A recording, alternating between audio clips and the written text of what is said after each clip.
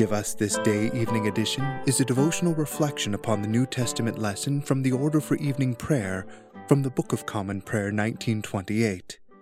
These reflections are written and presented by Father Charles Erlandson, who serves at the Church of the Good Shepherd Reformed Episcopal Church in Tyler, Texas.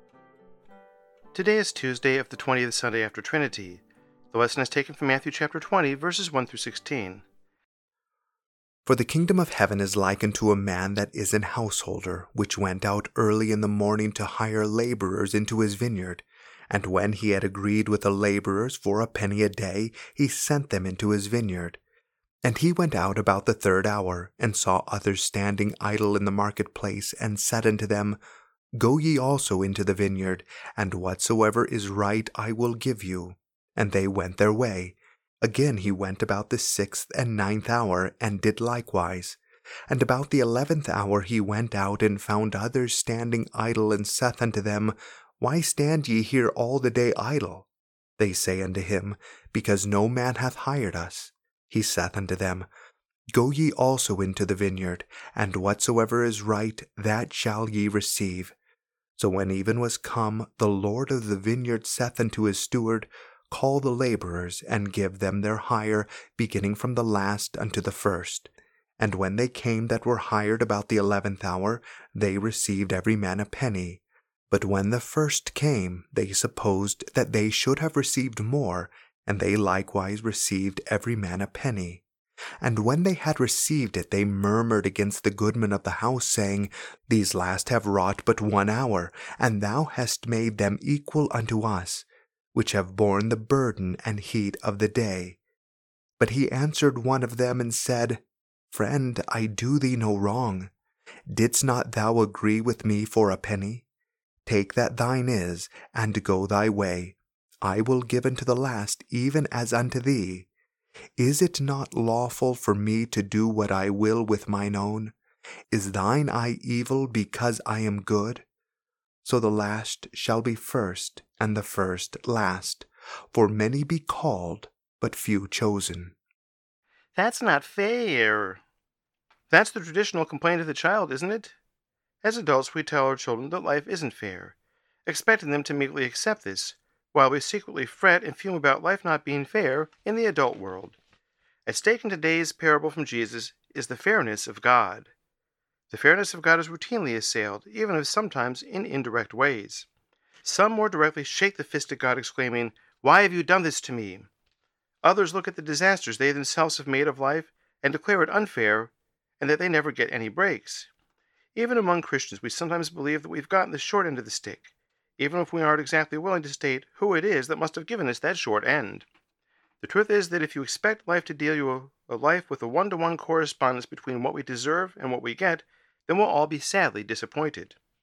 The key to understanding all of this, of course, is in figuring out what it is exactly that we do deserve. One way of measuring is to say that since we all start out equally, then we should all end up with the same things. Since we all don't start out with the same things, then life or the one who created it must be unfair. There is even a major movement in politics that involves the attempt to level the playing field so that all are equal, not only by birth or before God, but in actual outcomes. And so we redistribute wealth, not because it's necessarily moral to take a certain percentage of wealth from someone who has worked hard for it and give it to someone who is poor, and poor because they have not sought education or stuck with a job or have wasted money on addictive substances and behaviors, but because somehow it's our job to make things equal in outcome and not just opportunity. My favorite illustration of this is Kurt Vonnegut's story, Harrison Bergeron, whose title character is superior in looks, intelligence, and physical strength. He is thus compelled to wear an ugly mask, headphones that blare loud noises so he can't think so well, and 100 pounds or so of weights to reduce his unfair strength. This is the word we sometimes ask for when we humbly proclaim that life is not fair. I myself once fell prey to such covetous thinking. I never really thought life was unfair, and I knew that I had been given a lot, but I wasn't particularly happy. I had low self-esteem and secretly believed that I didn't seem to measure up to everyone else. Being an introvert, it also seemed as if the world were laughing and throwing a party, and I wasn't invited. I wasn't exactly covetous of the gifts of others, but I bordered on it because I would compare myself to others who I felt were superior in some way. I wanted what they wanted and not what God had given me. Many of us have wished that God had made us someone else, but he didn't. And the question is God unfair for making you how he made you? Well, is he? Let's begin with a few rock-solid assumptions we can make. Number 1, God is good. Do we all believe that? If so, then we can move to assumption number 2, which is that God is just and fair. He will not give you something you don't deserve. Well, almost. We'll get to that exception in a minute. This leaves us only with the option that we are the ones who are unfair to unjustly accuse God. To the degree that we are dissatisfied with what life, meaning God, has given us, this is a dissatisfaction of our own making. Remember, God is good and fair, so we really have no right to complain. There are, as it seems, 2 possible reasons for our dissatisfaction. The first is the sin in our lives. We might think life is not good because of the sins in our life that keep us from God and under the thumb of guilt. If this is the case, we know what our response ought to be: repentance. A lot of the misfortunes in our lives are actually self-inflicted, from foolish financial, relationship, and other stewardship choices we've made. How can we blame God for these? The other reason we may be unhappy about our lot in life is because we simply don't like what we've been given. It's not that there's anything particularly wrong with it, it's just that we feel we're entitled to more.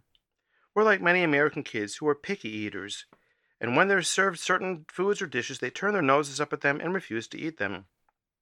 I'm routinely amazed by how consistently kids will throw away perfectly good, even delicious pizza crusts, all so they can eat more of the good stuff. Actually, in our turning up of our noses at what God has given us in this life as our daily bread, we're like someone who's starving to death, but still refuses to eat the pizza crusts that are offered to him. The issue is what we have versus what we think we are owed, so let's set the record straight. If you really want to play that game, then here goes. What does God owe us humans? Let's see. Having rebelled against his love and goodness, knowing that he can't dwell with sin and that the penalty for sin is death, we deserve death from him. So if we want God to give us what we deserve and only what we deserve, if we really want to play the game of that's not fair, then we must choose death. But thank God that he doesn't always give us what we deserve. This is the meaning of his grace, which is commonly defined as unmerited favor. In other words, God is not only good, he is better than we deserve. Instead of being merely fair, God is loving and gracious. He gives us the good things we don't deserve, himself, and with him eternal life and every blessing. Therefore, the next time your eye is evil, because you think someone's getting ahead of you, or that life isn't fair, remember what you really deserve, and remember the grace and mercy of God. Begin with the assumption that while my life may not be fair, God is good, and that's what's truly important.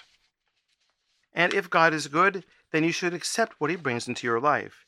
Not what your sin has brought, but what he has brought. Even when bad things happen to you that are not a result of your sin, consider the goodness of God and his mercy to you. Consider that he just might mean it as a way of leading you closer to him, because that's what he really wants, and what you ought to want as well. Finally, there's at least one good antidote for that's not fair-itis, and that remedy or antidote is thankfulness.